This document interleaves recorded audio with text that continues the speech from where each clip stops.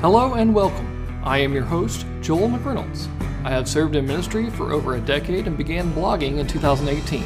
I like to share observations from my Bible reading, biographies of Christian leaders, reviews of Christian books, and issues related to both church life and to Christian life in general.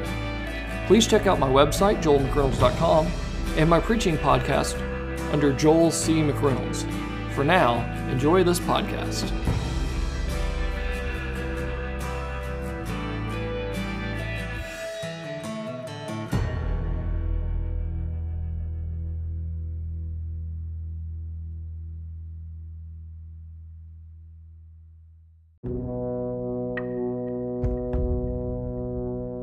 Welcome to day 29 of Journey to the Cross.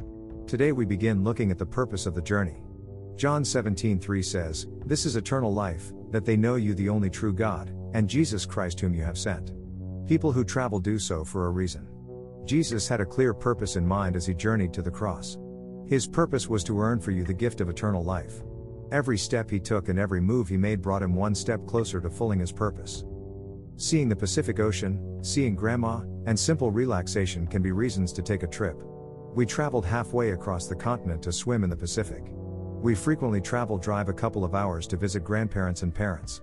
But usually when we take a vacation, it is to get away and relax. Jesus traveled to the cross for the purpose of bringing sinners like you and me, who had been condemned to death, the free gift of eternal life in him. Jesus taught along the way, but that was not his primary purpose. He healed as he went, but his main goal was a greater healing than the physical healings he performed. Jesus fed the hungry, but again, this was not his primary goal. Jesus came to bring life to us by conquering death by death. Every step he took brought him closer to fulfilling the purpose of our salvation. How does realizing this change your life's purpose? As you pray today, say something like, "Purposeful Father, thank you for sending your Son to fulfill your purposes for me. Give me joy in living purposefully for you." Thank you for joining me for day 29. Come back tomorrow as we continue. Thank you for listening to my podcast. Please subscribe to catch the latest episodes and find me on YouTube. Until next time, go out and pierce the darkness with the light of His Word.